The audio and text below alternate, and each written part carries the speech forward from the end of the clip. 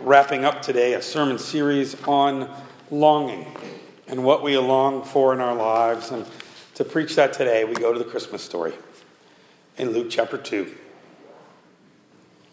In those days, a decree went out from Caesar Augustus that all the world should be registered. This was the first registration when Quirinius was governor of Syria. And all went to be registered, each to his own town. And Joseph went up also from Galilee, from the town of Nazareth, to Judea, to the city of David, which is called Bethlehem, because he was of the house and lineage of David, to be registered with Mary, his betrothed, who was with child. And while they were there, the time came for her to give birth.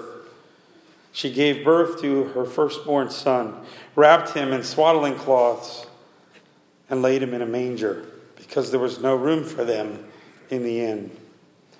And in the same region there were shepherds out in the field, keeping watch over their flock by night. And an angel of the Lord appeared to them, and the glory of the Lord shone around them. And they were filled with great fear. And the angel said to them, "Fear not, for behold, I bring you good news of great joy that will be for all people. For unto you is born this day in the city of David a Savior, who is Christ the Lord. And this will be a sign for you. You will find the babe wrapped in swaddling cloths, lying in a manger." And suddenly there was with the angel a multitude of heavenly hosts, praising God and saying, "Glory to God in the highest, and on earth peace among those with whom he is pleased." When the angels went away from them into heaven, the shepherds said to one another, "Let us go over to Bethlehem and see this thing that has happened, which the Lord has made known to us." And they went with haste and found Mary and Joseph and the baby lying in a manger. And when they saw it, they made known the saying that had been told them concerning this child. And all who heard it wondered at what the shepherds told them. But Mary treasured up all these things in her heart, pondering them. And the shepherds returned, glorifying and praising God for all they had seen and heard, as it had been told to them. The reading of God's word. So let's recap the story a little bit. We know this story, at least we think we know this story. An angel has come to this young girl, Mary, betrothed to Joseph, and said, "You're pregnant." Mary goes to the angel and says, "I don't know if you know how this works, but this really can't be." But the angel says, "No, you're pregnant. You have this wonderful gift inside of you." Although it can't have felt necessarily like a wonderful gift, she runs off to be with her, some kind of cousin or aunt, Elizabeth, to be with her for some time. She's got to go tell Joseph what's happened. And Joseph's got to try to believe this story, right? Now, Joseph, I didn't do anything. Angel came to me and told me. And that excuse has never worked other than this one time. And it only worked this one time because an angel came to Joseph and said, No, this is something that I'm doing in this world. Mary and Joseph have then to be counted for the census that the Romans were putting on. And Joseph is of the house and lineage of David. He's a family member way down in David's line. Which means even though he's living and working in Nazareth, he's got to go to Bethlehem for this count. So they go. While they were there, the text says the time comes for her to have the baby. In all the movies, she's like, her water breaks on the journey, right? She comes running in, this big pregnant Mary. But if you read the story carefully, it says, while they're there, the time comes. Which means they got there before the time came. They were there and settled in and ready for the baby to come. There are at the same time shepherds in the fields staying up, protecting their flocks. This is why we know that Christmas was in no way in December. Because even in Israel in December, it gets cold at night and you wouldn't be out there with your flock. You and your flock would come into somewhere so that you would be protected from that cold. These shepherds smell like the sheep that they are taking care of. They probably didn't have a lot of time to shower. They didn't really shower in those days, right? You didn't worry about it. You were a shepherd. And as a shepherd, you didn't really have a place in the town. Your place was with the sheep. This was a special area for sheep, by the way. Bethlehem actually means, it's two words, Bethlehem, house of bread or house of food. Bethlehem is where David is from, right? We know that. And David was a shepherd. And the shepherds in Bethlehem raised special sheep, not just any sheep. These were the special sheep that were used for sacrifices up in Jerusalem. So this is a big, important job to be a shepherd, to be these particular shepherds. And yet, they're still just shepherds. Like being the janitor at a really important building, right? You're still the janitor. You're still kind of low, but you're an important low person. Okay? So, King David is a shepherd on these very hills. They're hanging out like they had so many evenings. And suddenly, an angel is before them. And they're kind of in shock. They're afraid. Actually, every time somebody sees an angel, they're afraid. It's never immediately thought of as a good thing. You're worried when you see an angel. Now, as I studied this text this week, there were two things that I noticed in this text that I have never noticed before. Two things about this incident with the shepherd that in all the times I've preached this text, talks about this text, I have never, ever seen these two things. Okay? So I want to reflect on those, and they come right here in the story as this angel shows up to the shepherd. First of all, I have always assumed, and in every movie and in every card you've ever seen, assumes that the shepherd, or that the angel is shining. Right? We get this bright angel. But that's actually not what the text says.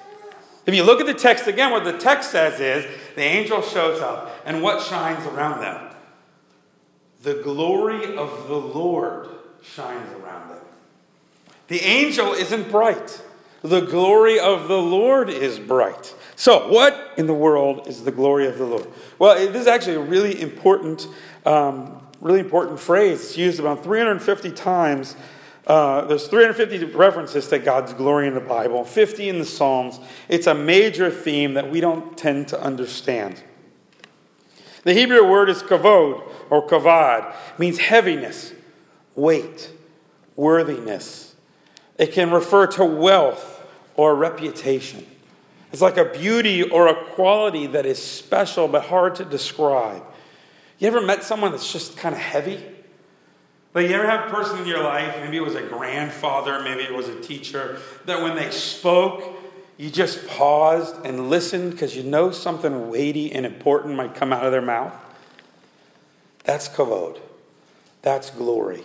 That's this sense. It's even used in the Bible of people too. That they have this sort of weightiness in who they really are that you can see and feel from outside. If you want to know glory, another good reference for it is in art. In art, whenever they want to portray glory, how do they do it? Anybody know? It's called a halo. It's a particular art form to describe holiness, or really to describe glory. That they have a weight, a holiness to them that's put as a halo. It's visually, it has its own art reference. Glory. The Greek word is doxa, from which we get the word doxology. It also can mean praise. Also means opinion or reputation. When we say the glory of God, what we mean is everything God is. Everything God has ever done, everything God will do, everything about his person. And the glory of God in the Bible sometimes shows up physically.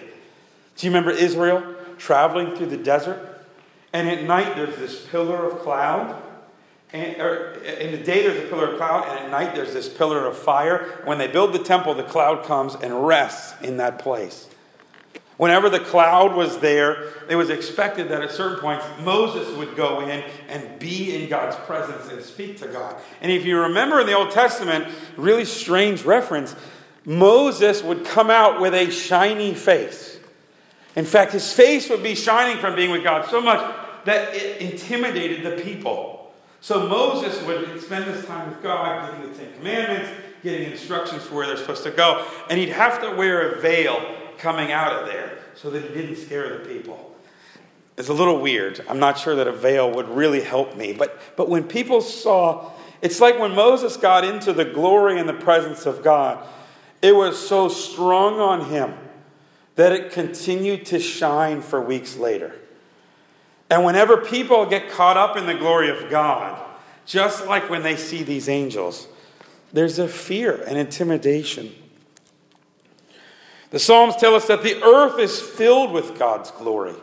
That whenever you see a beautiful sunset, whenever a baby is born, whenever you see these special moments in life where you just understand that there's a weightiness, there's something behind what you're seeing that's bigger than that moment. That's the glory of God. It said that the God will come in glory when he returns. That's the phrase that gets used often in the prophets.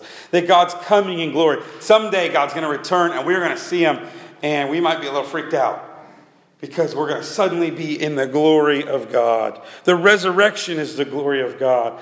When Jesus is ascended, it's this special moment where suddenly the disciples see the glory of God. When Stephen is stoned in Acts 7, he looks up to heaven and he sees the glory of God and Jesus standing at the right hand of God. Glory is this awesome, hard to describe thing about God, this weightiness, this meaning. And what the text says is not that the angel is shiny. I've always thought that. I've never read this the same way as I did this week. But what the text actually says is the glory of God shone around them. What that means is, like Moses' face, these angels had been in God's presence for so long that the glory was on them. And when they were in front of these shepherds, the shepherds were freaked out. Because all of a sudden, bam, they are in the glory, the presence, the weightiness of who God is. When's the last time you were caught up in the glory of God? When's the last time you were shiny like that? I think we long for that. I think deep down in our lives, we were made to glorify God and to bear witness to his glory. And it doesn't happen very often in life that we really get into the glory of God. But I'm convinced it happens more often in small ways than we realize. In a beautiful sunset, in a coincidence that's so special it brings this certain meaning, an event that happens to us where suddenly we get this feeling like God really is for us and not against us. Or we have these moments in worship. We had this decorating of the tree of remembrance last week, and a lot of people were very emotional in that. I didn't get to see it because I was sitting over here and we were kind of decorating over there, but a lot of people thought that was really emotional. Part of that is emotional because we're remembering people we've lost. But part of it's emotional because in some way that's a prayed over event. And this special moment where we feel God's presence in a new way. It happens more often than we pick up on. But sometimes we're too busy. The angels aren't shining. God's presence is shining off of them. And the shepherds freak out. Now, this brings me to the second point I have never noticed in this text. Maybe you have, but all the times I preach this, I have never noticed this. Did you ever notice that the angel does not tell the shepherds to go see the baby? I have never noticed this before. I always kind of assumed in my head the angel comes, tells them, go see the baby. But if you read the text carefully, the angel does not do that. The angel tells them where to find the baby. Here's what's going on. Here's where you'll find the baby. And then more angels join them. They start singing and they leave. And these shepherds kind of look at each other and they say, we got to go see this. We got to go see this thing. The angel assumes that when the shepherds hear what's happening, they're going to have to go see it. They're going to wonder. They're going to wonder what's going on. They're going to have to go because they can't sit still. Why does this work? How does the shepherd know? Or how does the angel know? They just got to give the address. Prime the pump a little bit. And these guys are going to want to leave. They don't have to order. You don't have to ask them to go. They're going. The angel knows they're going to be filled with wonder. You ever felt wonder before? A feeling of surprise mingled with adoration. Seeing something beautiful, unexpected. unfamiliar, unexplainable. And you just got to go see it. You just got to wonder, think about it. What's going on? How does that work? You got to ask questions about it. The word wonder is most often in the Bible used for Jesus. When he does a miracle, it's called a wonder. But places like this also talk about amazement or excitement that comes. These shepherds hear about this baby and they're filled with wonder. We got to go see this. We got to go look at this. We got to go check this out. So they go and they see the baby and they're excited and they start telling everybody what happened. And you know what the text says then? Everybody else is filled with wonder in the text. Everybody else is filled with wonder at what they say about the wonder that brought them there in the first place. When is the last time you really experienced wonder? I'm convinced this is something we want. That we want to have wonder and excitement. But so often we miss it in the routine and the busyness of our lives. A couple weeks ago I flew to Nashville for a conference. And I've flown, 9 or 10 times now. A few times this year. But I'm still always amazed by it. Right? The feeling of being pushed back in your seat. That moment when you lift off. That moment when you clear the clouds and you're above and you see the dark blue sky you can't see from the ground the same way. I'm still always in awe of that. And there's always like one or two people on the plane, like a kid, who's never flown before. And that kid is really excited about it. But most everybody else on the plane is ready to be done with this before we even get started. They're playing their phones, they're doing their crossword puzzles, they're doing everything to not enjoy what's actually happening. And I always think, we're in the sky. We're above the clouds. Let's get excited about this, people. Let's look out the window. But everybody closes their window because they can't see their screen. What happened to wonder? What happened to getting interested in something and wanting to learn about it and reading books and watching specials on it and asking people about things? I'm convinced this is the biggest difference between how adults and kids experience Christmas. My kids experience Christmas, they experience everything with a sense of wonder and anticipation. What's going to happen? Why is it going to happen? We took them down to Oglebay, however you say it. Different people say it different ways. Have you ever been down to Oglebay Park, down in Wheeling? And they have the Festival of Lights, and you drive through. And it's one of the biggest light shows that you can go to in the country. It's awesome. It was a lot of fun. And so we went this week, and my kids were just... And they were yelling. They just tried... And I could tell right then the difference between adults and kids. Because they're like, wow, look at that. And I'm saying, quiet down. You're hurting my ears. The different experience of this Oglebay Park, right? And the car in front of us has a sunroof. And they opened up the sunroof, and they had a daughter, must have been 9 years old, and she pops up and rode through Oglebay Park like this. And she just went back and forth. It was like she was robotic. She couldn't move other than to try to take in what she could see. What happened to wonder that we had when we were children? Somewhere in our teenage years, we lose it. I blame algebra. No, I think as we get older, we start figuring out why stuff happens, right? We see behind the scenes of the movie. We start to learn the science behind stuff. And somewhere along the lines, we stop wondering what's going on behind the scenes because we think we figured it out. It's probably true with God, too. We get to know God. We know our hymns. We know worship. We know how Christmas works. We know we're going to sing Silent Night. We know at least the first verse of all these carols, if not the fifth one.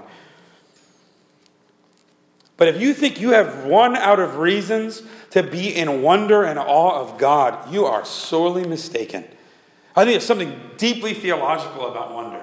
That God is so infinite, and he's so big, and he does so much, that you are never going to figure him out. And he's always going to surprise you. And there's always going to be wonder. I got wonder this week when I went and saw Star Wars. Anybody else see Star Wars? I didn't dress up like Chewbacca or Princess Leia or anybody. I'm not that weird. But I did go see it, and it was awesome. But it's like you get excited, right? There's not much we get excited about anymore. There's not much like Star Wars. There's not many things we get excited about. Where's our wonder, our excitement? Where's that part of your life that you need to know more and you can't wait to see that again?